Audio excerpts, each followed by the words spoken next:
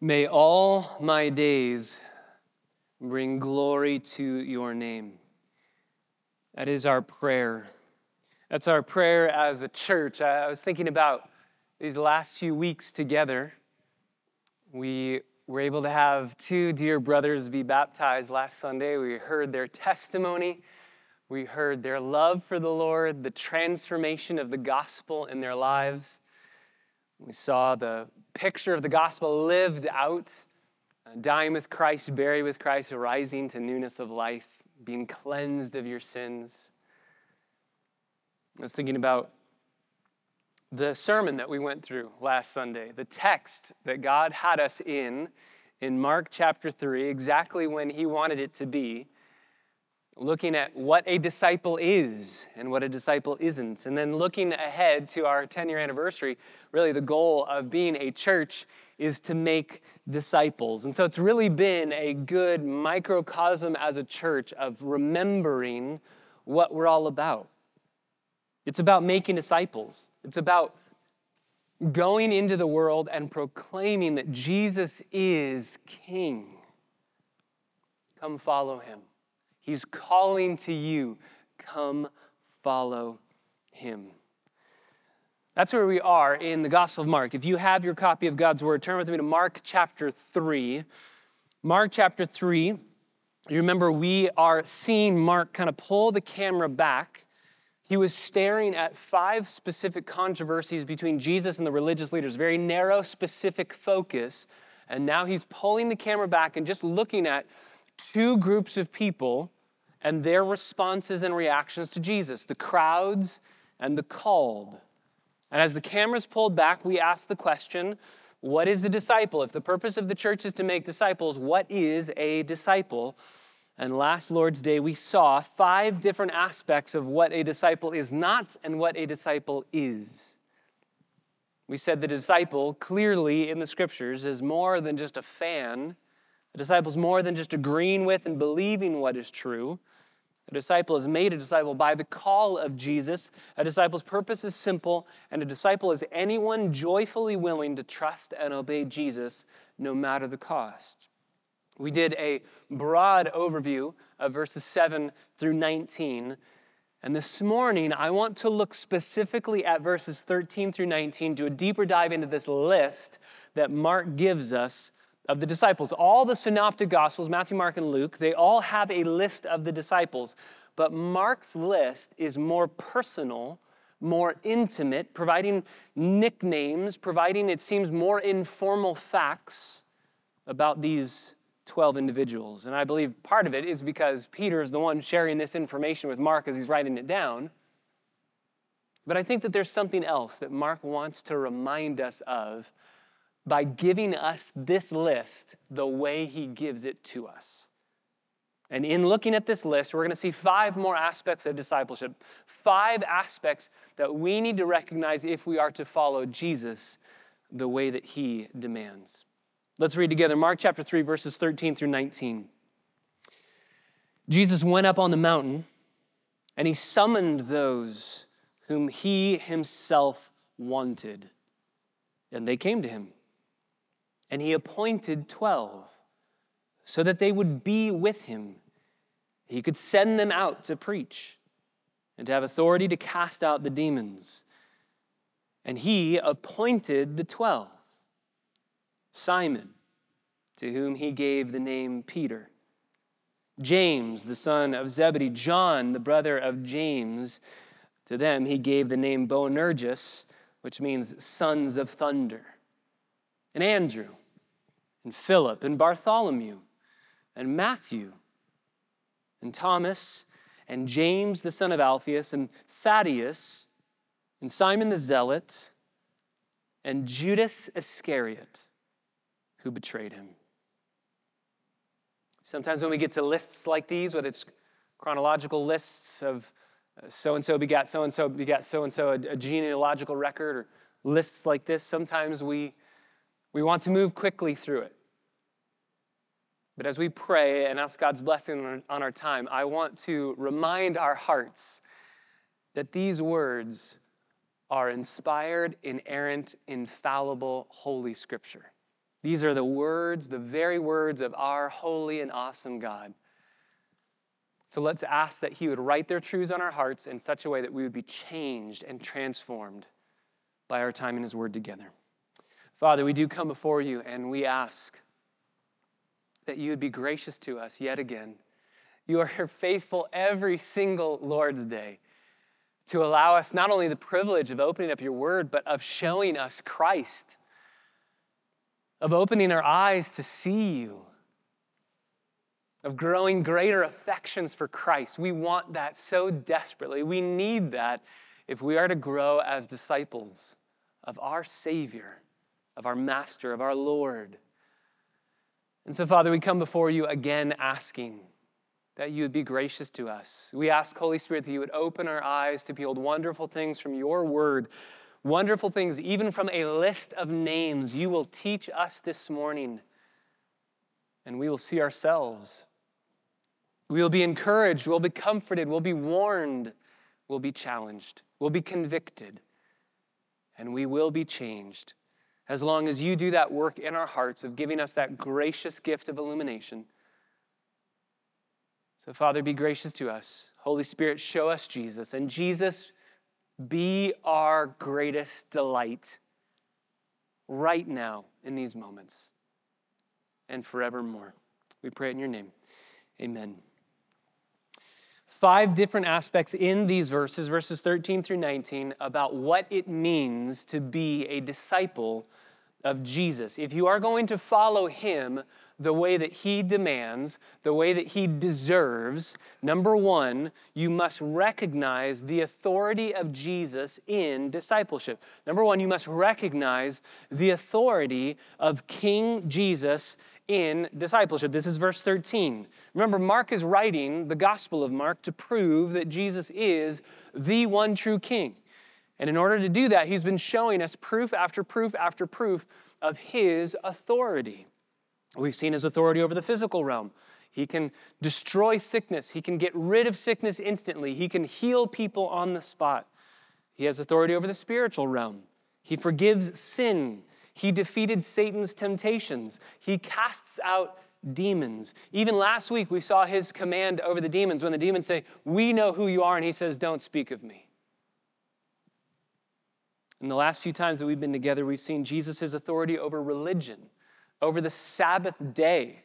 I am Lord of the Sabbath, he says. He's calling the shots. He's changing the game. He has authority over religion itself, and he is introducing something entirely foreign and new. And here in verse 13, he went up, some of your translations might say he got away on the mountain, and we are told in other gospel records that he prayed. He went away by himself and he prayed. Now, I don't think the authorial intent of this section is to dive us into the topic of prayer, but I do think it's important to note those 2 disciplines that Jesus lived out a lot in his earthly ministry are disciplines we need to live out as well. Getting away and praying. 2 very important steps for us to live out as followers of the Lord, following in his footsteps, to get away, be by ourselves, and seek God's will. Praying is not making God do what I want. Praying is aligning myself with what God wants. And so Jesus is going away saying, "Father, what is your will for who I am supposed to choose, who I am supposed to call? Tell me who I'm supposed to call and to pour into, who is supposed to follow me." And that's why it says, verse 13, he summons those that he himself wanted. He summons them because he wants them. He prays for them. He's directed to choose them, and he wants them. We said last Lord's Day, we have given God countless reasons not to want us, and none of those reasons has ever been strong enough to change God's love for us. He wants them. Jesus calls them. He chose them. John chapter 6, verses 70 through 71. John 15, verse 16, you are the ones that I have chosen. He picked them, which again, last Lord's Day we said, that's not usually the way it worked back then. Usually the student would say to the rabbi, I want to follow you, I choose you. But Jesus says as the rabbi to the student, I choose you. You follow me. Why? Because he has authority over these individuals. He summons them and he appoints them. Two very supercharged words to show us the authority that Jesus has. Even in this list, Jesus has the authority over these individuals to rename them. You are Simon, but I call you Peter. He renames them. Come follow me. You're Joe, I call you Bill. That means he has authority over your life. If he's able to say, follow me, do what I tell you to do, and I'm going to rename you entirely.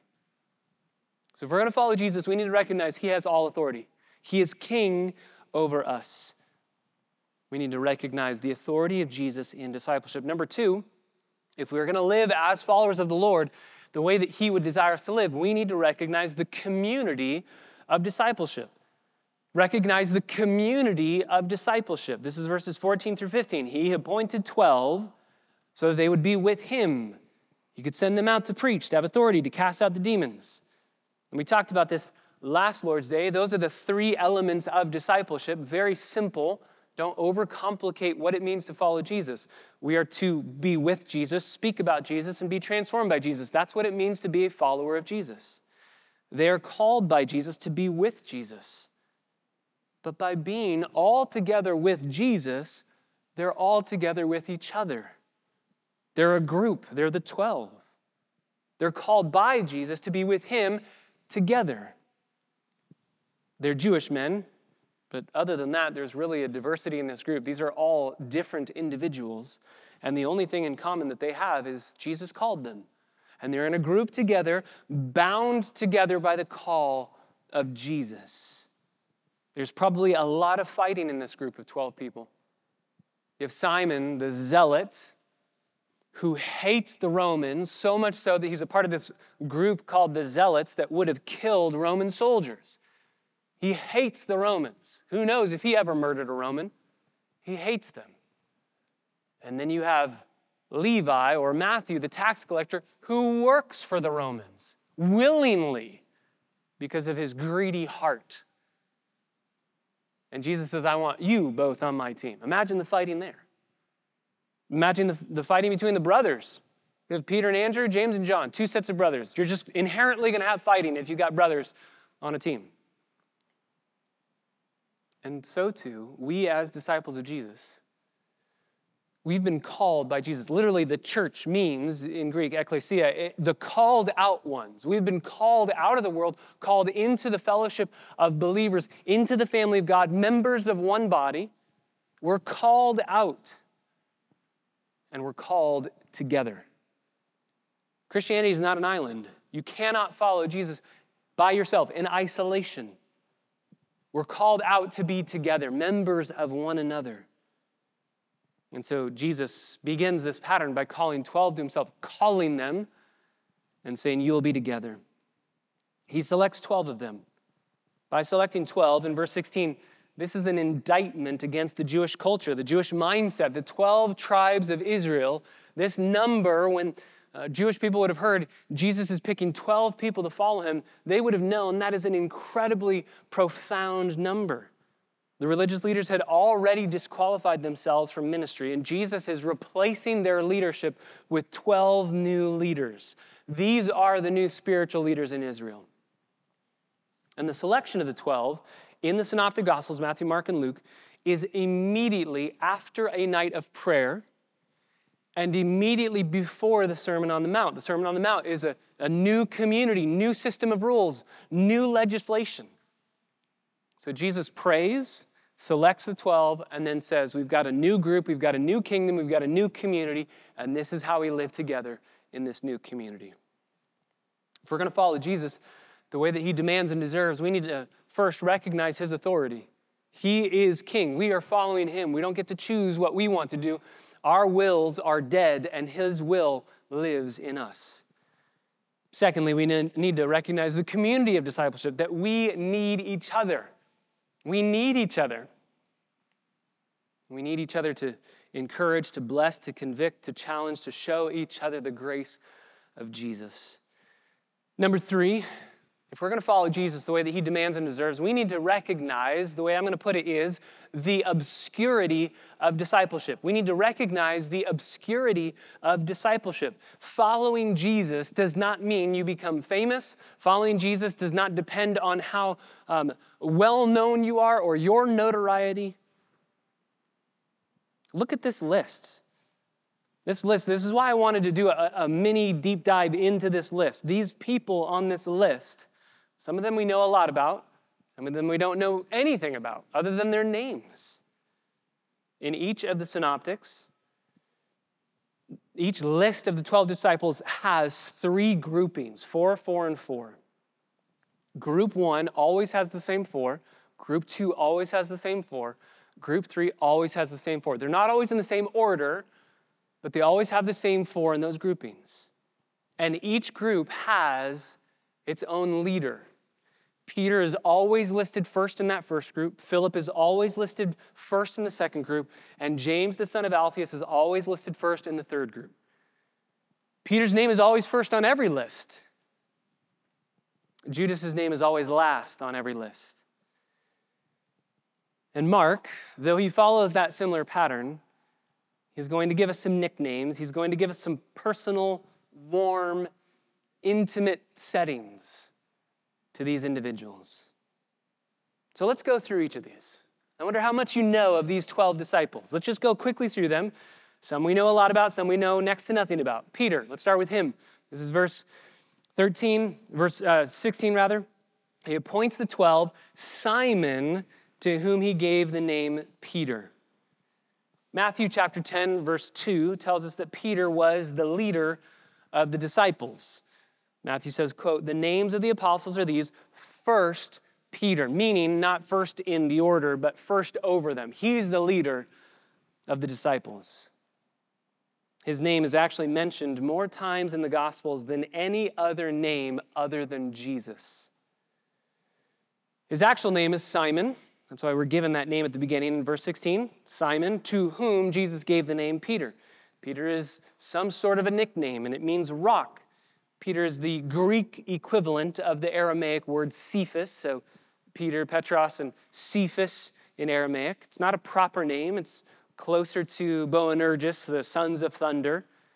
And it's most likely referring to a quality that Jesus is calling out in him. Jesus would call him Simon over the course of his earthly ministry when he was acting like his old self. And he would call him Peter when he was encouraging him or desiring for him to grow into the leadership role that he wanted him to have. This is actually what Tommy Lasorda did. I don't know if you know the Dodgers, manager of the Dodgers. He did with one young pitcher who came into the league with a very strong and accurate arm, but a very weak and timid personality. Tommy nicknamed him the Bulldog. This little weak personality of a man, but with a strong arm. And he said, I'm going to call you the Bulldog. Why? Because he wanted to draw out this man's personality to make him tenacious as he pitched. And Orel Hershiser absolutely grew into that nickname, becoming one of the game's best pitchers of all time. That's what happens here with Jesus calling Peter. You're Simon, but I'm going to call you Peter. I'm going to call you out. You have qualities that I can use. He's inquisitive. He takes the initiative. He's involved in almost everything. And of course, with those pros come huge cons. There's obviously failings. We know many of them in the Gospels. Peter's often called the foot-in-mouth disciple because he's just always putting his foot in his mouth. He's always saying things, bad things at the wrong time, in the wrong place. You remember the Mount of Transfiguration? He says, it's good that we're here. We should build tents and stay here. And God the Father says to him, this is my son. Listen to him. Don't speak if you don't know what to say. Listen to him. But he is known for repentance and restoration. Even his worst of failings, by denying Jesus 3 times, he is restored. And so we know him for his godly character. And even as we're reading 1 Peter, you will see a transformation in this man. I wonder, what kind of character will you be known for? It's not if people remember you when you die, it's how they will remember you. And as one commentator said, the only thing that walks back from the tomb with the mourners and refuses to be buried is the character of a man. What a man is survives him. It can never be buried. I wonder how you and I will be remembered. Peter starts the list, and then, verse 17, we move to James and John. It's always these three, Peter, James, and John. They're the inner circle. They're the three closest to Jesus. It's very interesting. If I were writing this list, I would have said Peter and Andrew, James and John, two pairs of brothers. But Andrew's on the outside of this inner circle of three, and so it's Peter, James, and John. They're called Boanerges, which means sons of thunder. Mark translates that Aramaic word so that we can understand it. Sons of thunder. They were given this name by Jesus in Luke chapter 9, verse 54, when James and John, they're going into a Samaritan area. The Samaritans are rejecting Jesus, and James and John say, should we call down fire from heaven to destroy them? If I'm Jesus at that point, I go, oh man, I think I picked two wrong guys to be on my team. Let's kill all these people. No, guys, hang on. We've come to love them, call them to repentance. Don't kill them. They are the sons of Zebedee. We don't know who Zebedee is. He must have been some man of importance that he's named here. We know that he's a man of wealth. We saw earlier in the Gospel of Mark that he had hired servants that were attending his boats, but we don't really know anything else about their father. Let's start with James. James, the son of Zebedee. James, he's the least known of the inner three. Of Peter, James, and John, James is the least known. In fact, the only time that he's ever mentioned by himself is Acts chapter 12, when he's being killed, when he's being martyred. Other than that, he's always mentioned with his brother John. He's probably the older between James and John because he's always mentioned first. He seems to be a very passionate man, much zeal, sometimes misplaced. Two accounts in Scripture would illustrate that. Once when he wants to call down fire from heaven and kill the Samaritans. And the second would be when James and John ask their mom to go talk to Jesus on their behalf so that Jesus will give them second in command in the kingdom. But once his zeal gets mixed with the knowledge and the wisdom of following Jesus, it becomes an amazing gift. James shares the gospel, stands for truth up until the day that he dies. He is the first of the disciples to be martyred. His brother John, you and I know him very well, wrote the gospel, wrote 1st, 2nd, and 3rd John, wrote Revelation. He is nicknamed the disciple of love, but clearly he didn't start out that way because he started as the disciple of thunder, wanting to kill the Samaritans. But John is such a wonderful picture of what happens when someone stays in the presence of God and is transformed by the gospel. He starts out a son of thunder and he ends a disciple of love. And an early church father, an early church historian, Jerome, says that at the end of his life, John was so frail that he couldn't even walk into church and had to be carried into church. But as he was carried into his church, on his lips was always the phrase, little children love one another. Little children love one another. Even as he's being carried into church, little children love one another. Next we have Andrew. Andrew in verse 18. Andrew is Peter's brother, and he kind of seems to be the opposite of Peter. He's not brash. He doesn't say the wrong things. In fact, whenever we see him talking in Scripture, which is extremely rare, he's always saying the right things. His name means manly. He has simple faith. He has a simple strength. He's the one who points out the little boy with the 5 fish and 2 loaves of bread and says, hey, maybe this can work. I don't know how we're going to feed everybody, but Jesus, maybe you can do something with this. Andrew, of all the disciples, he's the first to meet Jesus. Andrew is my favorite of all the disciples. He's the first to meet Jesus, and then he goes instantly to his brother and says, we found the Messiah. We found him. And then he's so happy to just be in the shadows of Peter. Peter, go, lead. That's you. I'll be me. You be you. We found the Messiah. He introduces people to Jesus, and he's happy to decrease. He must have been really good friends with John the Baptist. Let Jesus increase, let me decrease. I just want Jesus to be made famous. Tradition tells us that he shared the gospel all the way as far as the north in Scythia, which is Russia, modern-day Russia. You have two opposites, Peter and Andrew, but God uses both of them. Next in line is Philip. There's a Philip in the book of Acts. Acts chapter 6, we're introduced to him. That's a different Philip, the deacon who goes to the Ethiopian eunuch. We don't know much about this Philip. John only includes tiny vignettes. We don't even have anything here in Mark about him, but John includes these little vignettes about him. And the little vignettes kind of show us that he's a bit skeptical. He's a bit skeptical. He wants to see, his call of following the Messiah is to see if this is all real. I want to check this out and see if it's actually real. When asked, where are we going to get food for all of these people? Jesus asks him that. He goes, I don't think we can make this happen. Where are we going to get food for everybody? Philip says, I don't think we can. It's not possible. This is a bad plan. And that's when Andrew steps in and goes, well, there's a kid that has a little bit of food. We could do something with that. We have a glimpse of Philip in the end of John when Philip says in the upper room, Lord, show us the Father and it's enough. We're struggling to follow you. We're struggling to understand. We're struggling to believe. Just show us the Father and it's enough. And Jesus says, if you see me, you've seen him. You know what it is to follow the Father if you follow me. So Philip's a bit skeptical, and yet he's called by Jesus. Come follow me. If you're skeptical here this morning, you can still follow Jesus. Next in the list is Bartholomew. Bartholomew is a nickname. The man's actual name is Nathaniel. Bartholomew is son of Ptolemy, son of Ptolemy. He came from Cana. He was brought to Jesus by Philip. He and Philip seem to always be side by side together. And Nathaniel, or Bartholomew, can be summed up for his love for the Scriptures. John chapter 1, verse 45, we have found the one that the Scriptures speak of. Notice he doesn't say, we found this really cool guy who does miracles. He says, no, the Scriptures prophesied. He's the fulfillment of the Scriptures.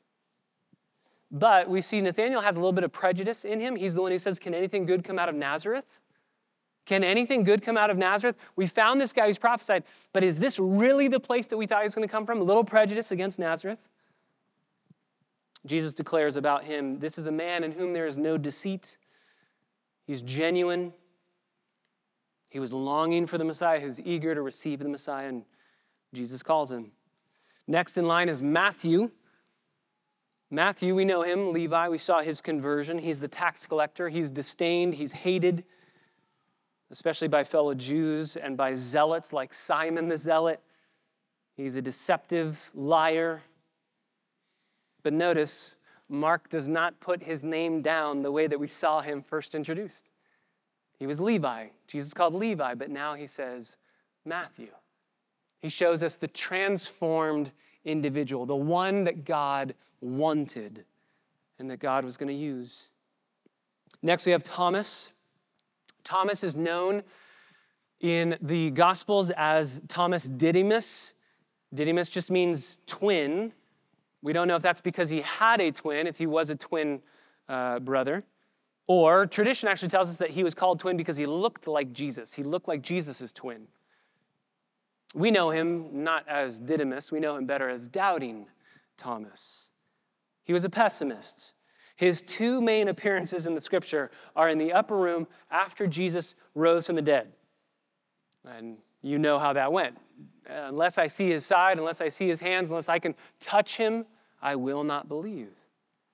We also see a picture of him in John 11 when Jesus says, we're going to go to Bethany to be with Lazarus. And he says, fine, let's go to him. Let's go with him so we can die with him. Very pessimistic, very skeptical. And Jesus says to him, I'm going to hand the keys of the kingdom to you. Pessimistic, skeptical, you get the keys of the kingdom. Next, we have James, the son of Alphaeus. James, the son of Alphaeus, later in Mark will refer to him as James the Less. Literally, the word in Greek for less is mikros, where we get micro from. So he's James the micro, James the tiny guy. We don't know what this refers to. Either maybe his size, maybe he's shorter. Or maybe it's his lack of notoriety. Maybe he's James who is known less than the other James who's known more. And that's all that we know about this guy. Thaddeus, also named Judas. He's the next individual on this list. His name is Judas, son of James, and he has two nicknames that are given him. Thaddeus is one of them, and it can mean something that's equivalent to mama's boy. And then Levius is another nickname that he's given, which can mean something like gentle child or child of the heart. Seems to be a sensitive individual. Probably goes by Thaddeus here because once Judas betrayed Jesus, he probably doesn't want to be known as Judas anymore, so he goes by Thaddeus here. Next, we have Simon the Zealot. His nickname is the Zealot because he is a part of that group of zealots. He hates the Romans, probably wouldn't have liked Matthew either. And yet Jesus calls him. And last, we have Judas Iscariot from Judea. He is the betrayer.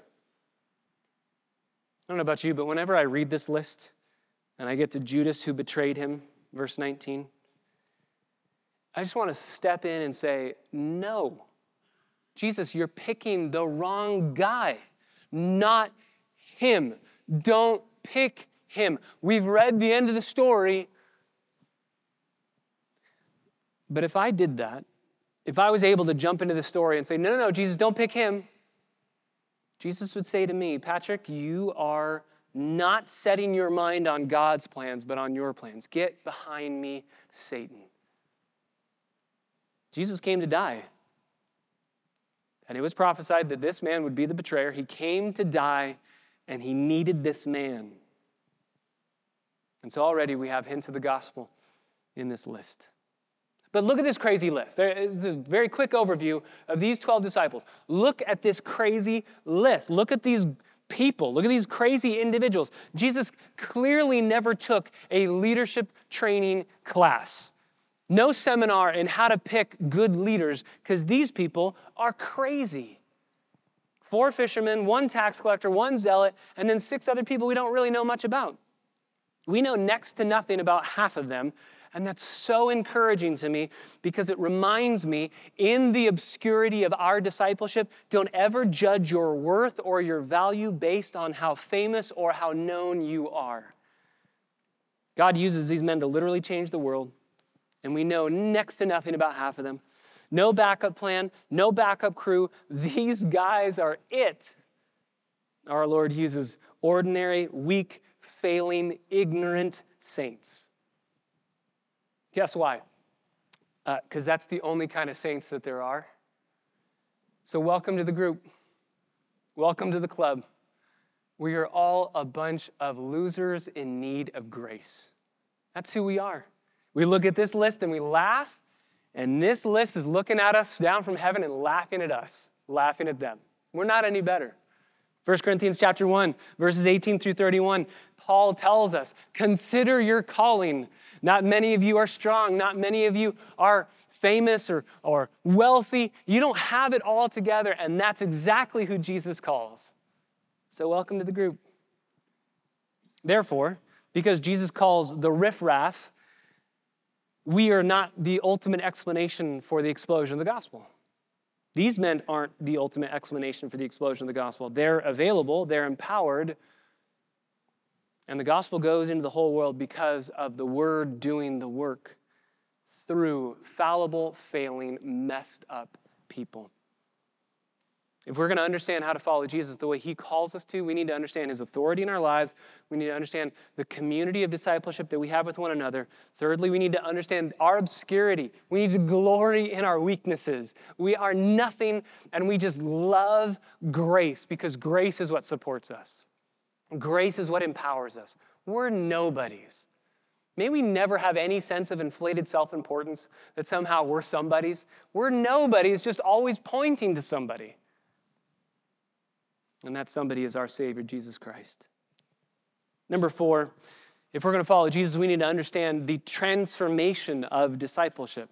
We need to understand the transformation of discipleship. The whole goal of discipleship is for Jesus to take us from point A to point B, to transform us.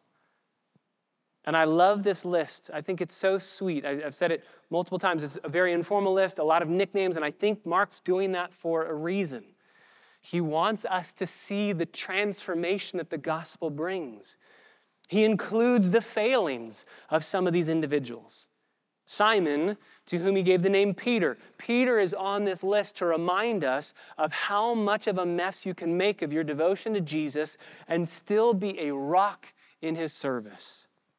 Sons of thunder. They wanted to kill anyone opposed to them, but because of the gospel, James would be killed by those who opposed him, willing to lose his life to share Jesus, and John would become the disciple of love and not of hate. The skeptical, the prejudice, the doubting, the pessimistic, the nobodies, the mama's boys, the zealous murderers at heart, all transformed by the gospel. Transformation should take place as you follow the Lord. But Judas is on this list to remind us of how close somebody can be to Jesus and still be lost. Being close to Jesus does not equal salvation. That's what we said last week. You can be a fan of Jesus, but not be a follower. Judas was a fan until he wasn't, and then wanted Jesus dead, but he was never a follower. But there is such hope on this list. Who knows all of the reasons these men came to Jesus, but ultimately the gospel gripped their hearts. Jesus became their greatest treasure, and they followed him to their death. The gospel transforms, discipleship transforms. And fifthly and finally, if we're going to follow Jesus the way that we should, the way that he demands, the way that he deserves, we must understand the legacy of discipleship. The legacy of discipleship. We've seen the authority of Jesus, the community of discipleship, the obscurity of discipleship, the transformation of discipleship, and finally, the legacy. The way that it goes for Jesus, he will be betrayed, murdered on a cross. The way that it will go for him is the way that it will go for all of his followers, all of these men other than Judas. Persecution, suffering, martyrdom. And that legacy continues to this day. The servant is not greater than his master, Jesus said. If they treated me so badly, they're going to treat you badly. And in doing so, Paul says in Colossians chapter 1, we will fill up what is lacking in the afflictions of Jesus. His afflictions were not lacking in any salvific way. His atonement is perfect. But they wanted to do more harm to him. They wished that they could have done more to him. They hate him so much that once he's dead, they wish that they could raise him from the dead, kill him all over again. Satan hates Jesus, and if he can't get at Jesus, he's going to get at his followers. And that means you and me. Suffering's coming, persecution's coming. The church needs to be prepared for it, ready for it, and that's part of the legacy of discipleship. Just think about these 12 individuals, just minus Judas. We know how Judas ended his life.